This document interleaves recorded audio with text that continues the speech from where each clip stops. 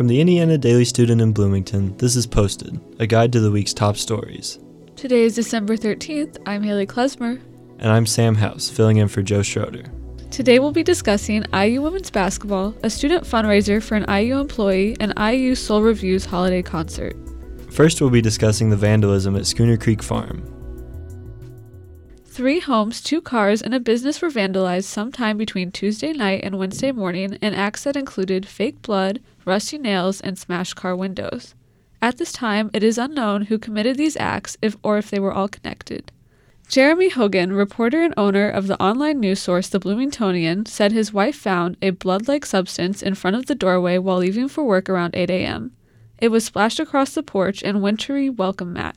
Hogan said he thinks the vandalism is related to the work he does as a journalist. He said he has had run-ins with activist groups in the past few months and believes this may be part of those clashes.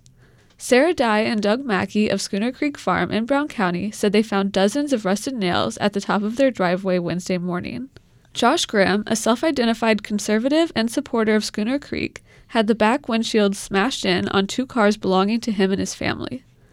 Graham said he thinks he was hit for his conservative views and support of Schooner Creek. He said he has been receiving threatening messages from unknown numbers since local anti-fascist activists released his personal information on Facebook in October.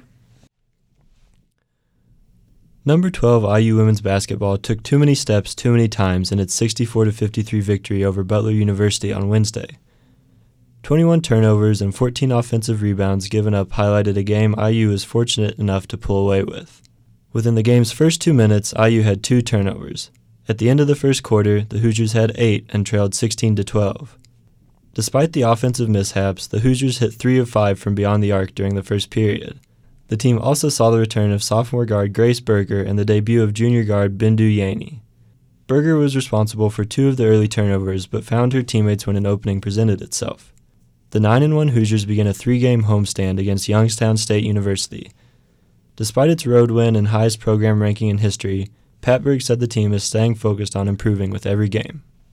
Last Thursday morning, Kathy Rogers left her home for the usual 45-minute drive to IU with a can of coins in her hand. She wore a hat to cover her head, a habit of hers since being diagnosed with breast cancer in August. Rogers was planning to cash the coins in later that day. Hopefully it would be enough to buy gas for her next doctor's appointment and a sandwich for her 15-year-old son, the youngest of her 6 children. While she was at work at the O'Neill School of Public and Environmental Affairs Campus Cafe later that day, she was pulled aside for a small presentation. There she was given a check for $2,165 from IU students and staff. The fundraising project was spearheaded by IU senior Nicole Wenger, who said she first met Rogers when she was a freshman at IU. Wenger said she got the idea for the fundraiser from IU senior lecturer Cheryl Hughes, who brought up Rogers' condition in class.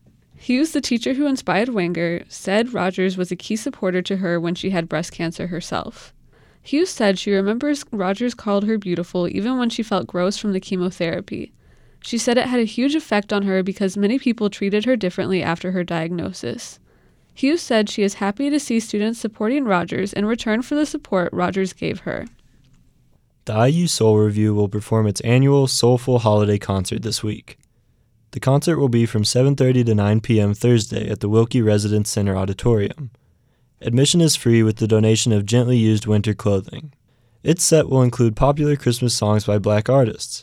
The group will also perform 3 songs from its performance at the Potpourri of the Arts from earlier this semester. IU Soul Review vocalist LaRose Nicholas described the ensemble as giving, loving, and passionate.